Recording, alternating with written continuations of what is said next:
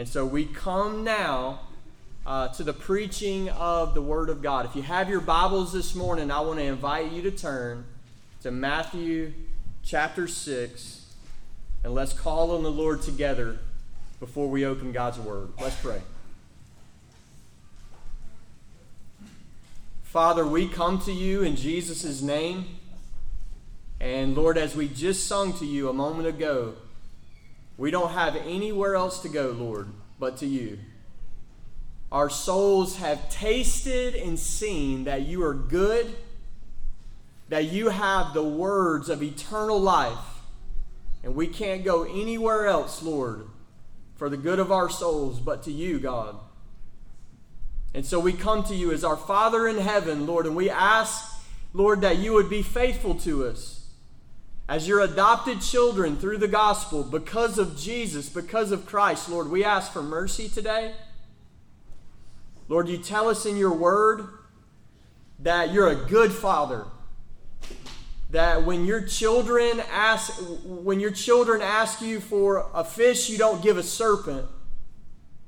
Lord, you say, how much more will your heavenly Father give the Holy Spirit to those who ask? And so, Lord, we ask for the Holy Spirit today. Lord, we ask for your work in the midst of your church. Be good to us, Lord. God, feed us and provide for us as your children. Provide for our souls. God, I pray for our brothers and sisters. Lord, I pray for assurance of salvation, Lord, in the hearts of your people all across this room as we celebrated that supper just a moment ago. Lord, I pray that you would use it to accomplish your purpose in our heart, that you would strengthen assurance, that you would root us deeply in Jesus Christ, our Savior. Lord, I pray that as we sang to you a moment ago, Lord, that you strengthened our souls, that you encouraged us, Lord. Lord, you gave us a chance to fulfill the end for which we were created, to give you praise and honor and glory. And as we come to your word now, Lord, we ask that you would feed our souls, that you would make your word effective in our life. And we ask this in Jesus' name. Amen. All right, you can turn to Matthew chapter 6. And a little abnormal for Grace Community Church, we're gonna cover one verse this morning. Not one chapter, but one verse of the Bible. And so let's read it together. God's Word, Matthew chapter 6, verse 1. This is the words of Jesus. He says, beware of practicing your righteousness before other people in order to be seen by them, for then you will have no reward from your Father who is in heaven. And this is God's word to this local church this morning. Matthew chapter 6, verse 1. I want to make a few remarks before we dig into this passage together. I want to remind us as we're coming through the Gospel of Matthew, and more specifically, we've been coming through the Sermon on the Mount in the last couple of months. We come to a new section in the Sermon on the Mount in chapter 6. Now the theme is the same. The theme of the Sermon on the Mount is the righteousness of the kingdom of God. Jesus is speaking about this new kingdom that has broken into this age, and he's talking about the righteousness of this kingdom, the righteousness of his kingdom. And he's contrasting it to the righteousness of the religious leaders of his day. And so what we saw Jesus do in the last chapter, Matthew chapter 5, is he contrasted the teaching of the Pharisees to his teaching. And you heard many examples of this in chapter 5. You have heard it said of old, but Jesus says, but I say to you. And he's telling us that the righteousness required to enter the kingdom of heaven is a righteousness that is greater than the righteousness of the scribes and the Pharisees. Matthew chapter 5, verse 20. Now the Pharisees are still in view. The righteousness of the kingdom is still in view, but the subject has changed. We're no longer talking about religious teaching In Matthew chapter 6, we begin to talk about the religious practices that Jesus demands of his followers, the righteousness of his kingdom. Jesus warns against the practices of piety of the Pharisees, who 3 times in Matthew 6 he calls the hypocrites. And so Jesus, he says in Matthew 5, don't teach like them. And don't read the Bible like they do. In Matthew chapter 6, he says, don't live like them. They're hypocrites. And verse 1 is the introduction to this new section. We're coming to this shift. And verse 1 introduces this principle of piety, of true religion, of sincerity in seeking God the Father. And then in verses 2 through 18, this principle is going to be applied in 3 different ways. This is what it means to truly seek God. And then Jesus says in verse 2, when you give, he puts his finger on our piety, our giving, our generosity. He says, don't do it like the hypocrites. And then you come to verse 5, he says, when you pray, he touches our prayer life and he says, don't do it like the hypocrites. Again, we come to verse 16, he says, when you fast, and again, Jesus says, don't do it like the hypocrites. The righteousness that he calls us to is greater than that of the scribes and the Pharisees.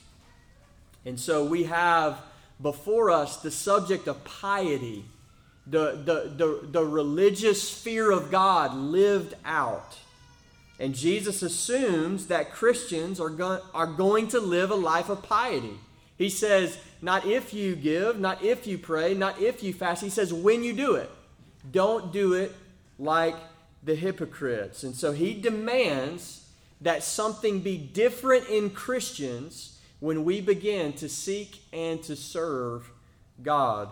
And you could summarize the differences under 2 headings. He calls us to a different manner of serving God and a different motive in serving God.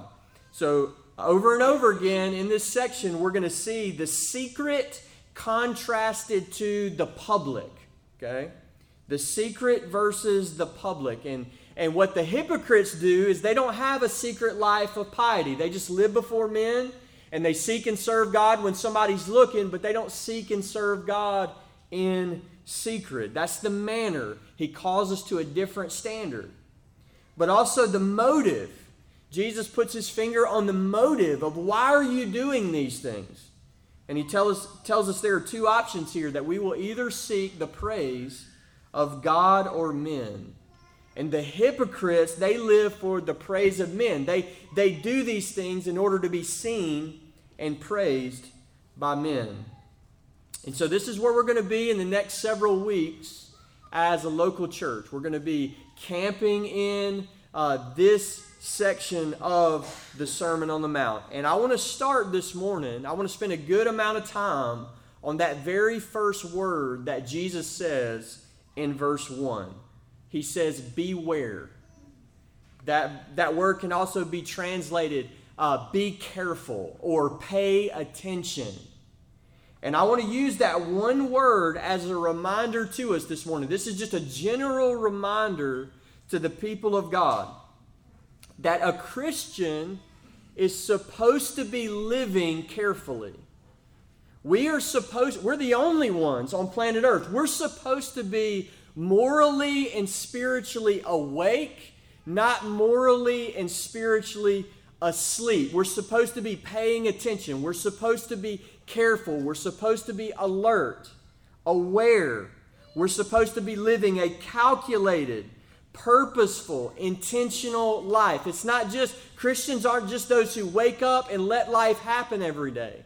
We're those who are living intentionally in God's world for God's glory. And so I want to give you just a smattering, I don't even know what that word means, a smattering of verses from God's word that says this in all kinds of ways. And I want you to receive this morning as just a general reminder that we're supposed to be awake. We're supposed to be careful in how we're living. Said a lot of different ways in Scripture. the prophet Haggai, in Haggai chapter 1, verse 7, we have this simple phrase. He says, consider your ways. Consider your ways. Now I want you to think about how general that call is. Your ways are your life. It's how you live in this world. And the prophet of God says, consider it. Consider how you're living. Consider your ways. Now that's obviously the opposite of the person who never takes inventory of how they're living. They never examine their life. The Bible says, consider how you're living, consider your ways. It's said another way in Proverbs chapter 4, verse 26, and I love this phrase. He says, ponder the path of your feet. And so we have this word picture of the Christian life as a journey along a path. To use the language of Pilgrim's Progress, through the wilderness of this world, we are traveling towards the celestial city, the new Jerusalem. Well, the Bible tells us is that as we're journeying down this path, we're supposed to be looking down and pondering how it goes with our feet. Ponder the path of your feet. You're supposed to know how it's going with your soul. You're supposed to know how it's going in your life, that you're calculated. This thing is intentional. It's not haphazard living or haphazard walking through life. Ponder the path of your feet. 2 Corinthians 13 verse 5 says it as simple as it can be said. Examine yourself. Examine yourself. Christians are those who examine themselves. We open up our life to the light of God's Word. We stick our life. We're in this constant cycle of laying our life beside God's commandments in His Word and asking, how's it going with my soul? Examining my life. Ephesians chapter 5, verse 15, Paul says, look carefully how you walk. Look carefully how you walk. Christians are supposed to be able to give an account for why they're doing what they're doing. Why are you doing that? Why are you making these decisions? You're supposed to be looking carefully how you're walking through this world. 1 Peter 5, verse 8 says, be sober-minded, be watchful. And so Peter throws this piece in here that there's dangers along the way. As we're walking through the wilderness of this world, there are dangers, and we got to wake up and be sober-minded and be watchful. Romans chapter 13, verse 11 says, the hour has come for you to wake from sleep. And so if you're a Christian, if you are honest with yourself, and you are walking through this world as a sleepy Christian, you are not giving the appropriate attention to living for the glory of God. The Bible says that the hour for you to wake up from that slumber is right now. The hour has come to wake from sleep. Sleep no longer. Sleep no longer. 1 Thessalonians chapter 5, verse 6 says this, let us not sleep as others do, but let us keep awake and be sober. So Christians aren't supposed to sleep like other people sleep. Now it's obvious that we're not talking about physical sleep here, right? The apostle is not telling us that other people need sleep. Christians are, superhumans. We don't need sleep anymore. That's obviously not what he's talking about. He's talking about a spiritual sleepiness, a moral sleepiness, that you're not wide awake. You're not watching over your life. You're just letting stuff happen. You're not living carefully. And so here in Matthew 6, Jesus tells us, pay attention. You're supposed to be paying attention to how you live. Hebrews chapter 2, verse 1 says it this way, we must pay much closer attention to what we have heard, listen, lest we drift. And that's the consequences to an unexamined life, an uncareful life. As the Bible tells you, you're going to drift. You're not going to walk the straight and narrow path, the narrow way. If you're careless, you're going to drift. We must pay much closer attention to what we have heard. And so in all kinds of ways, the Bible describes this carefulness, this disposition of watchfulness that's supposed to govern the life of every Christian. We're supposed to be awake.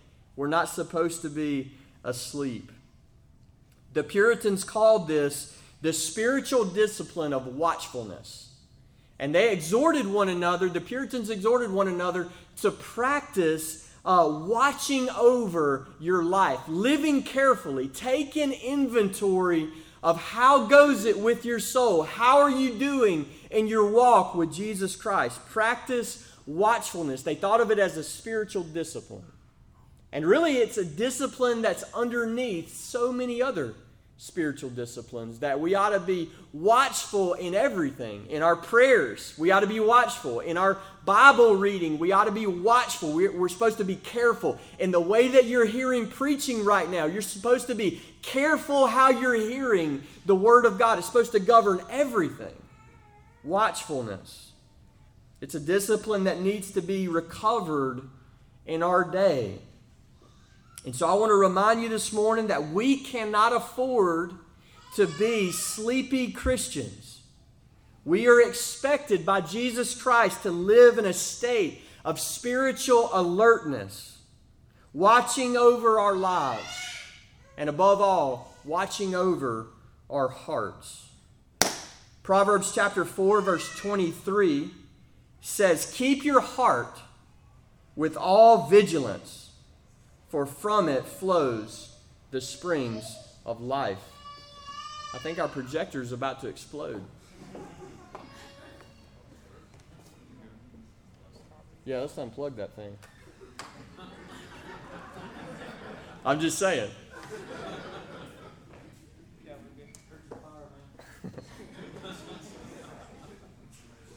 All right, we are called to watchfulness.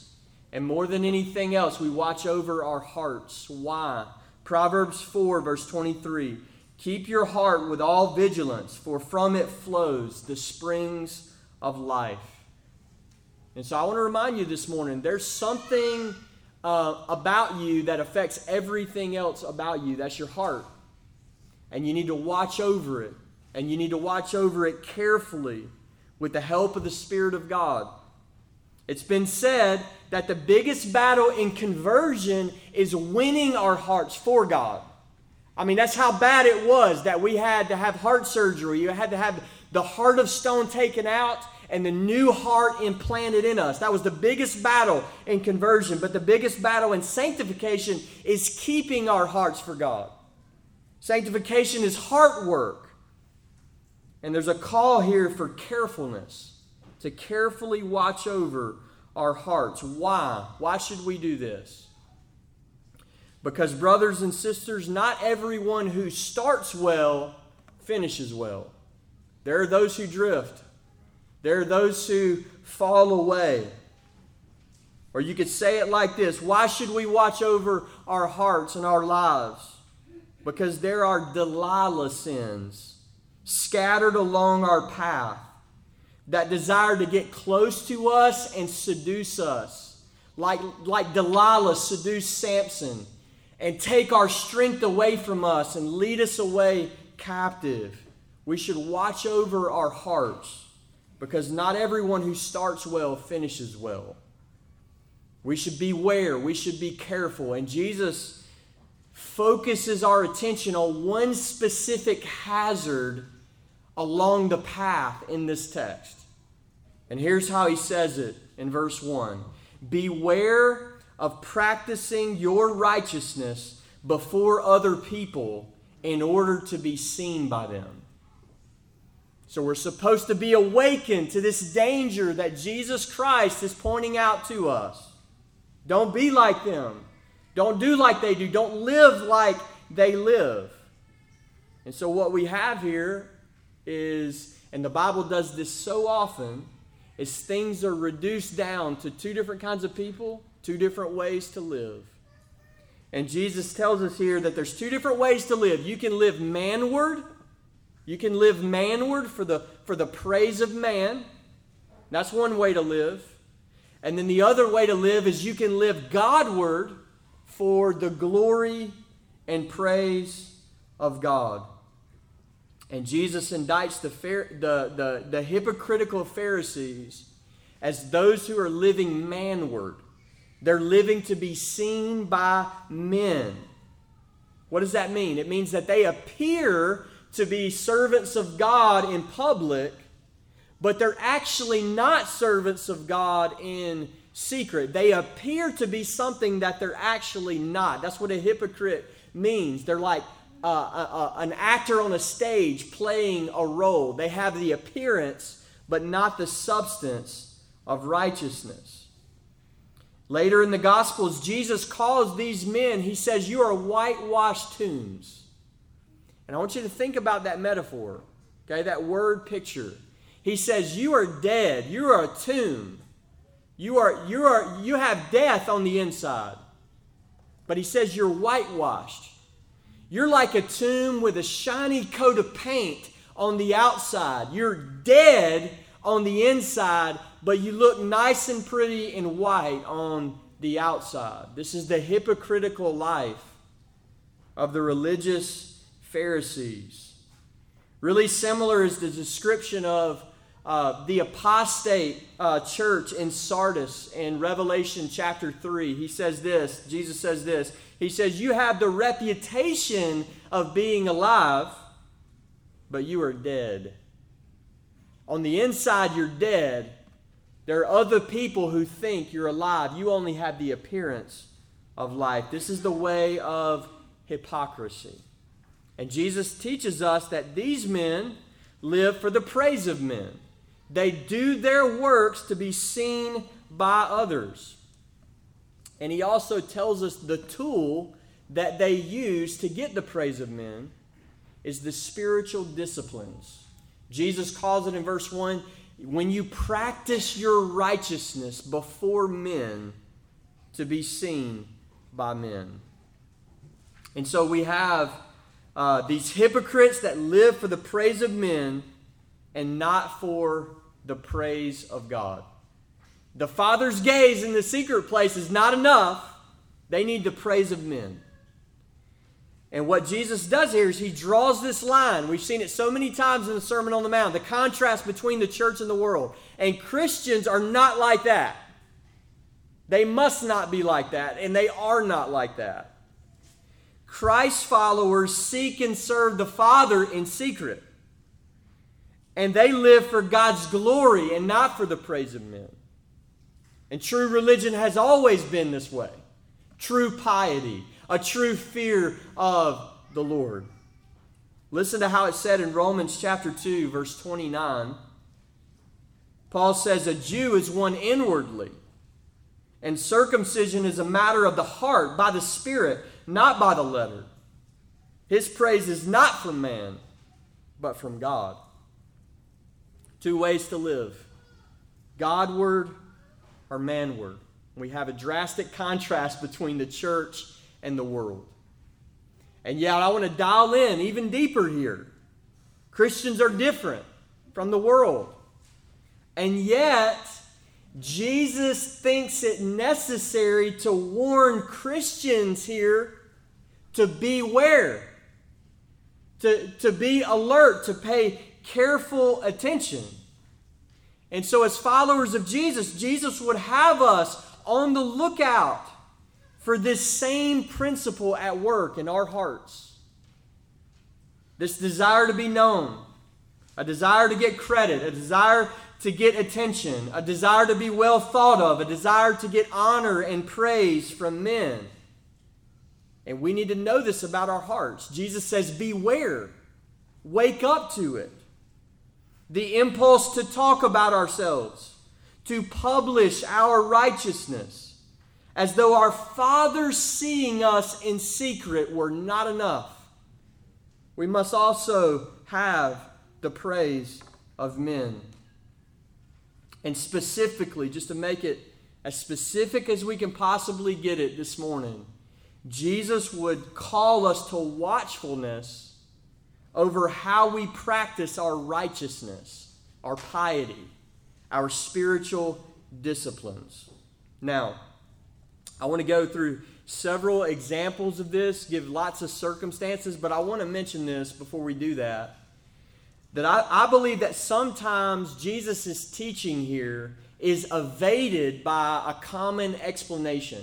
It's evaded. It doesn't land with a full force. And the explanation is this. As long as my motives are fine, I can talk about my righteousness. In other words, as long as I'm not trying to get the praise of men, I can talk about my righteousness. And no doubt, motives are the most important thing in this passage. But here's my pushback, and here's what I want you to notice. That this section of the Sermon on the Mount, Jesus does not just say, watch your motive, watch your motive, watch your motive. He doesn't just do that. He does do that. 3 different times Jesus says, go into secret, go into secret, go into the secret place. 3 different times Jesus tells us to intentionally obscure righteousness in our life so our Father can see it in secret. 3 times he tells us God will see it there. He will see it there, and he will reward you. And so it's not just the motive that Jesus is addressing in this passage. It is also the manner by which we practice our righteousness. So I want us to be warned by this. I want us to be aware and turn away from our desires to make sure other people know just how godly we really are. We got to turn away from this stuff. This is not the way of Jesus Christ. He says, beware of this. Now, this can be done in blatant ways and subtle ways. Okay? And I mean extremely blatant. Next week we'll dig into this more. But we're told that the Pharisees, when they gave, it's like they struck up the marching band in the Sunday morning gathering. And the trumpets, when you give, you sound the trumpets. Trumpets started playing before the coins were dropped in the pot. I mean, there's blatant ways that we can call attention to ourselves that are wrong. And certainly Jesus is calling us away from that. Certainly. But this can also be done in subtle ways. And brothers and sisters, I want us to feel this warning of subtle ways that our sinful hearts long to gain a reputation among men. Where should we look? Where should we look for this stuff? Chapter 6 gives us illustrations, 3 of them. When you give, when you pray, and when you fast. All those are spiritual disciplines. So we should look there more than anywhere else of feeling this warning. But listen, that's not the only 3 areas that we should feel warned about. It's not. These are illustrations. The principle applies in hundreds of ways in the Christian life. The Apostle Paul applies the principle not just to giving, praying, and fasting. He applies it to preaching the gospel in Philippians chapter 1.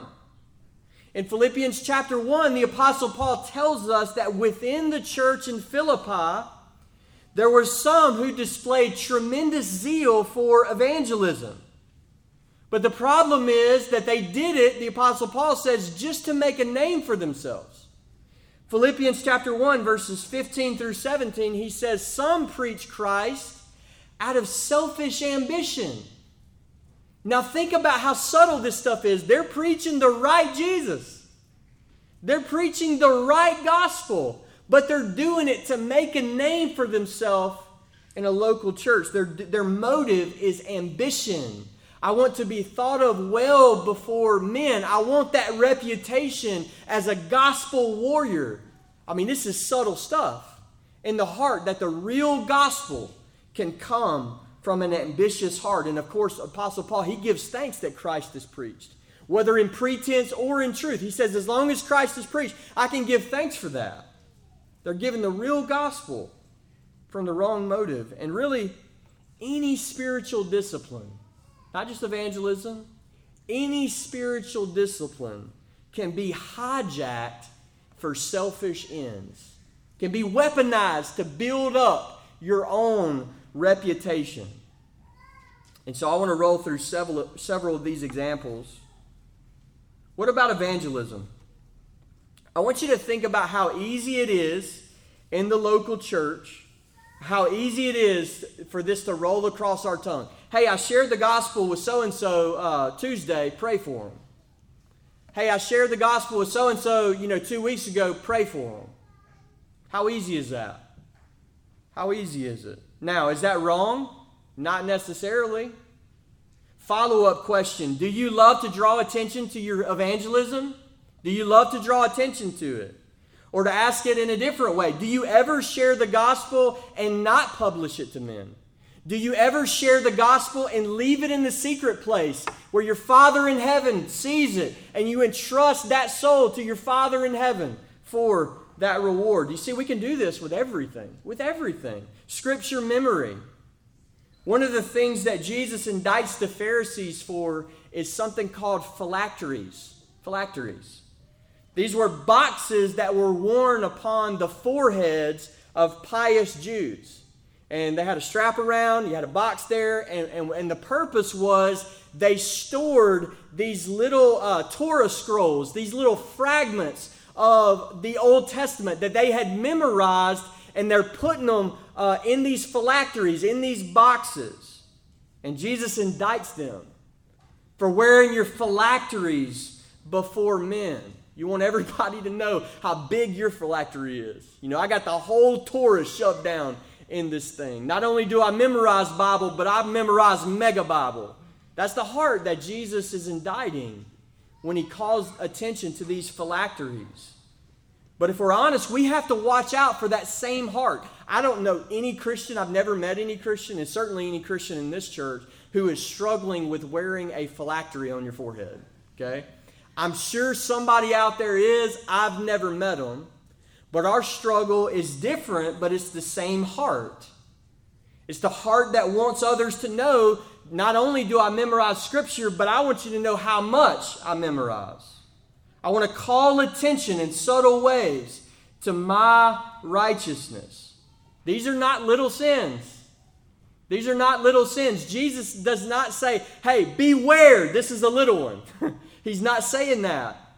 These are real dangers along the way, that when you begin to make concessions one after the other of living for the praise of men, it numbs your heart for the praise of God, living towards God, living for His glory alone.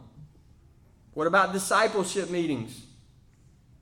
You feel a constant need to quantify to others just how much you are serving God. What'd you do this week? Well, I met with so-and-so, and so-and-so, and so-and-so, and so-and-so, and so-and-so. Well, brother, praise God. Oh, that was just Monday. Then Tuesday, I met with so-and-so, and so-and-so, and so-and-so. And of course, that's, hyperbole. But you get the point. Do you often find the impulse to draw attention to your righteousness? When you meet with other Christians to do good for their souls, to encourage them in the Lord, do you ever leave it for the secret place? That your Father saw it. That you can entrust it to your Father. And that you're trusting Him for the reward. What about hospitality? Does hospitality seem incomplete to you until you tell someone else that you did it? Or until the hospitality selfie makes it on to social media? It's not real hospitality till you get the picture in front of everybody you know. Or a different way, do you feel it necessary to tell others that your family hosts folks twice a week? Every Tuesday, every Thursday night, we have folks over. We'd love to see you soon, but we have folks over every Tuesday and Thursday, and we're booked up for the next 6 weeks. So can we make an appointment for February? Man, look how godly. Do you see? The drawing attention to our righteousness. Hospitality is about serving other people. It's not supposed to be about serving our ego. It's supposed to be about serving others. Are we drawing attention to Christ? Are we drawing attention to ourselves? And Jesus is saying, beware, because Jesus would have us to turn from these things. As we're made aware of them by the Holy Spirit, He wants us to obey Him. He wants us to turn away from these things. He doesn't want us to be like those who live for the praise of man. What about family worship or personal spiritual disciplines? If you are honest, is it extremely important to you that others know your method? You got to know how I seek God. You got to know how I do it, how my family does it. It's really important to me that you know how I do it. Of course, we want to help other Christians grow and learn to seek God and learn to lead their families. But do we also love to talk about ourselves and our methods? Is what the Father sees in secret enough for us, or is it not? And even preachers have to beware. We love to give examples in our sermons about obedience. Obedience, that we want to illustrate the principle that the Word of God calls us to real obedience. Boots on the ground, in this world obedience. And so preachers must beware that when they reach for illustrations of obedience to God in their sermons, what do you know? Just so happens that obedient one in my illustration happens to be me.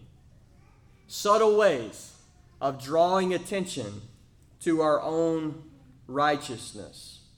Preachers should never be the hero of their own sermons. Jesus Christ is the hero of the sermon. Preachers should not preach themselves. Preachers should preach Jesus Christ. Everybody has to be careful of this stuff. Everybody. And this principle applies in hundreds of other ways.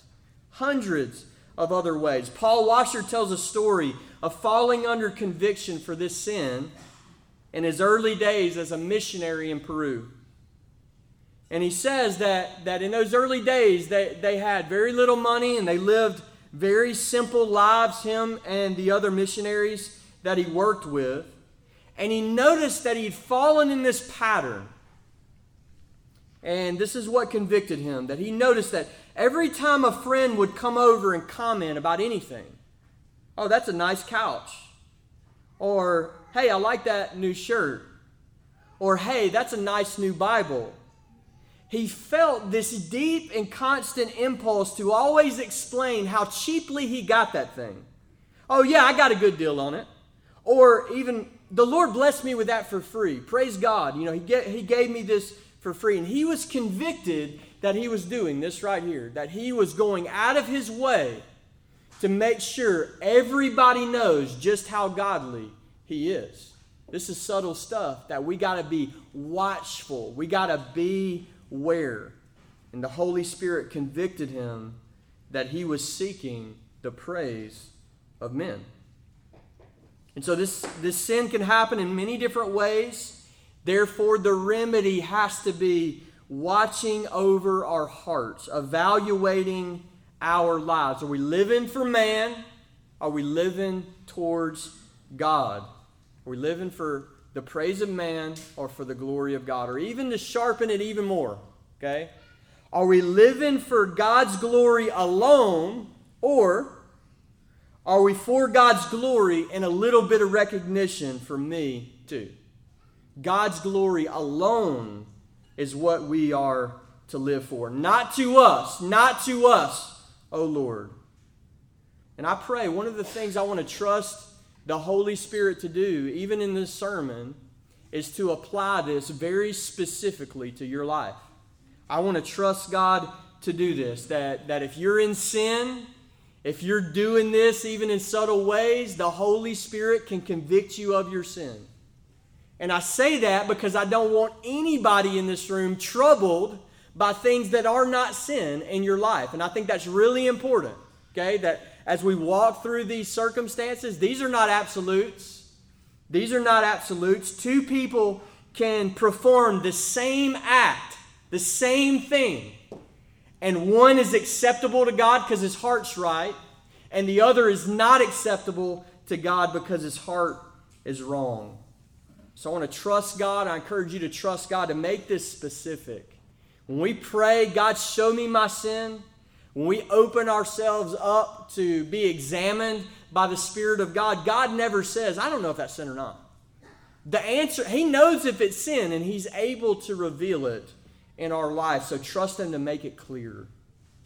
But I do want to exhort us to this. Some of us need to stop talking about ourselves and be careful and intentional to not draw attention to our practicing of our righteousness. And so I want to share a principle with you that I think will help you in 100 ways of how do we get this right. You know, it's not just like going through thousands of different examples. Just learn the principle. How do we get it right? And this is so helpful in Proverbs 27, verse 2. This is a principle for Christians to live by. It says this, let another praise you and not your own mouth, a stranger and not your own lips. And so, brothers and sisters, I know that we have deep desires that other people would know that we love Jesus Christ, that we love Him. I know we have those deep desires, and I want to encourage you that if we live by this principle, if we let others praise us and not our own mouth, there are things that the Spirit of God is at work doing in our life that cannot be hidden. Jesus calls y'all, us, the church, the city on a hill that cannot be hidden. And so I want to exhort us to be content with what the Father sees in secret and live for His glory. And Jesus ends this verse with a warning in verse 1. He says this, for then you will have no reward from your Father who is in heaven. So He tells us, if we get this wrong, if we don't pay attention to what Jesus is saying, He says, you're not going to have any reward from your Father who is in heaven. And so I want you to notice this spiritual principle that's at work in this passage. And generally, typically, this is true. You get what you want. Or you say it this way, you get what you really want. Okay? You get what you really want. If you live a religious life for the praise of man, here's the seductive part of this sin. Here's the Delilah piece of this sin. Is that if you go this route of religious hypocrisy, typically and generally you will get what you want. You will be well thought of by others. You will gain a certain religious reputation. But here's the warning. That's all you get.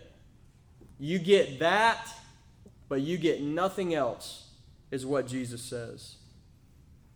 And so we have to learn that some in the Church of Jesus Christ have gained a godly reputation, but they've done it through carefully crafted propaganda campaigns to suddenly draw attention to themselves for years.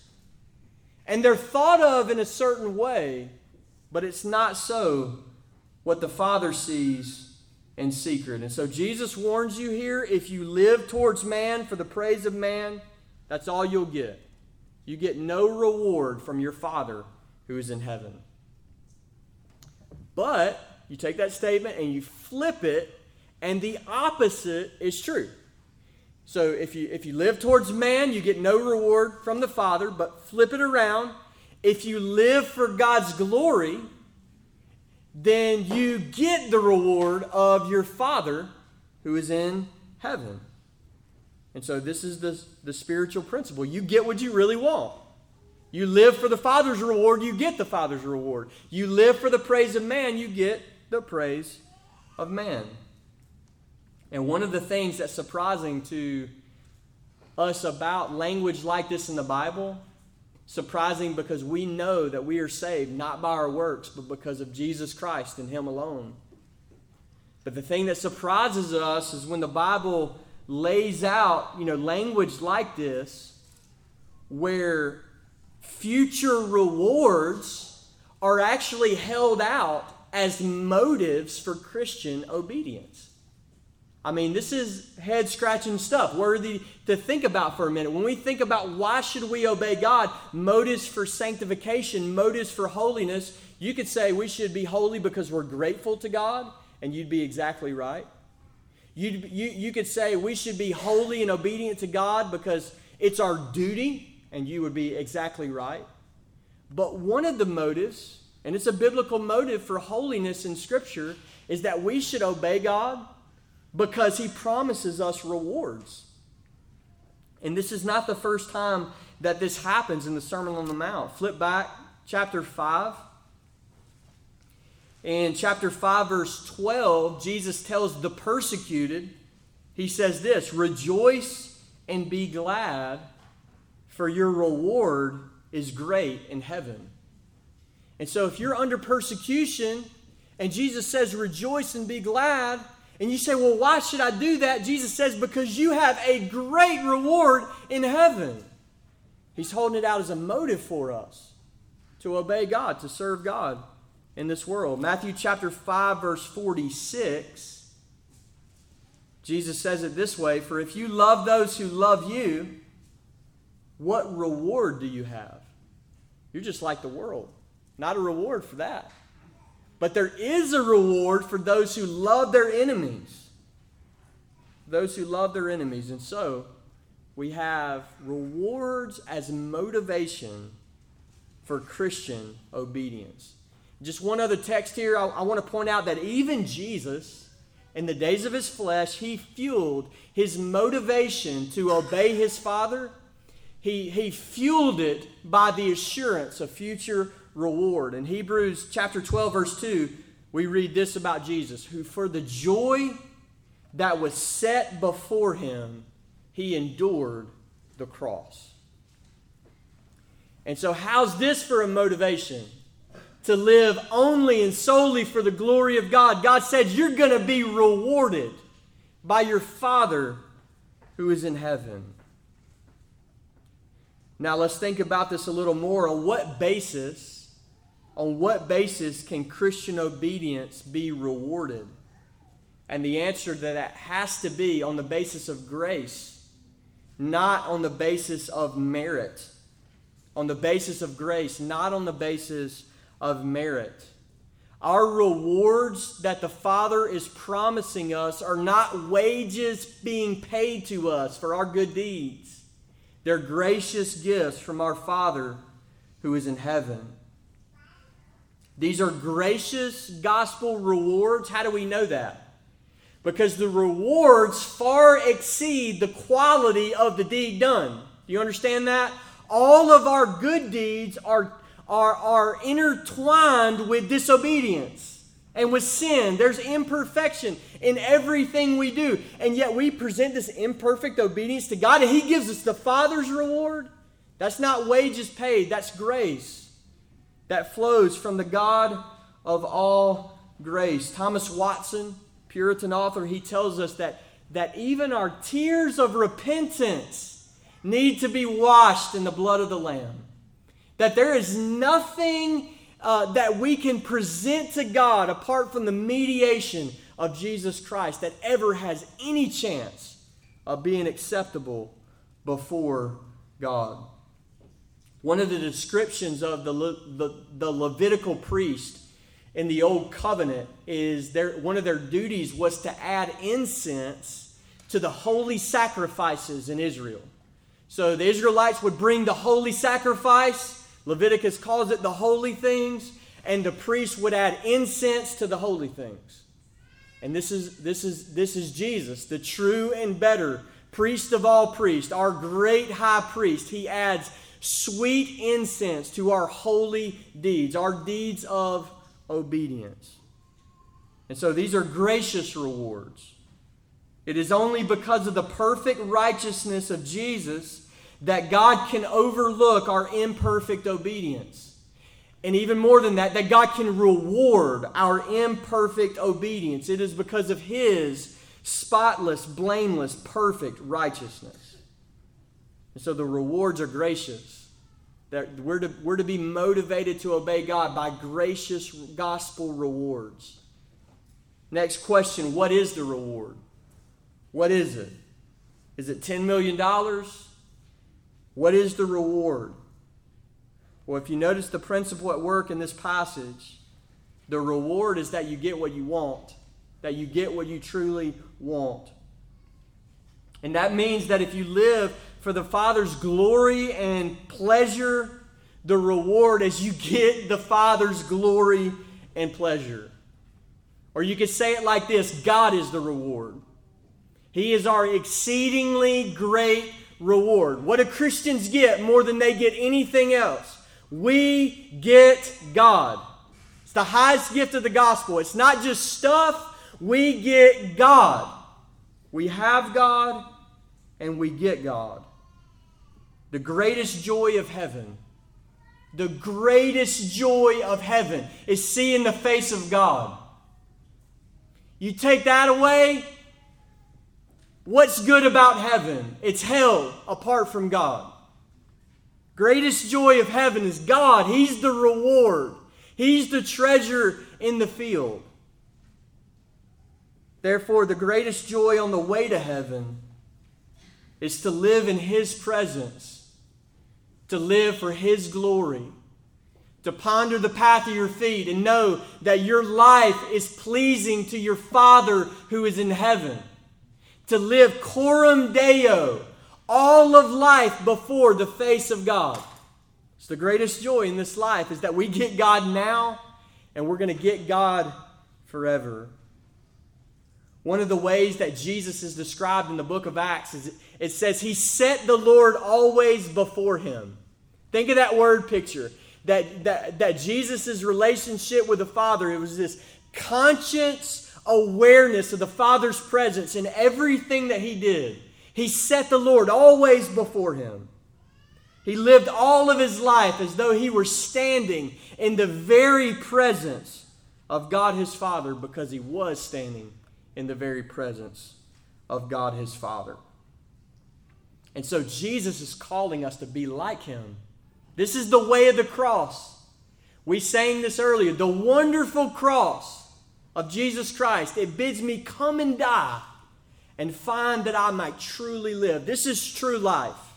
Being liberated from the praise of man and set free to live for the glory of God alone. And so let's pay careful attention to live in secret before our Father who is in heaven, unconcerned about who we appear to be, and only concerned about who we actually are in the presence of God. What a person is before God when no one else is around, that's who they are, and nothing more. Let's pray. Lord, we come to You and we thank You for Your word today. God, we know that You tell us that Your word is breathed out by You and profitable. And Lord, we pray that You would cause Your word to richly dwell within us, Lord. God, we ask that Your word would bear fruit in our life. And God, we pray that You would draw us in to this secret place. Lord, I pray for the next several weeks, we as a local church, Lord, strengthen us in the secret place, Lord. Give us strong desires to serve You, even if no one else ever knows. It's in Your name we pray, Lord Jesus. Amen.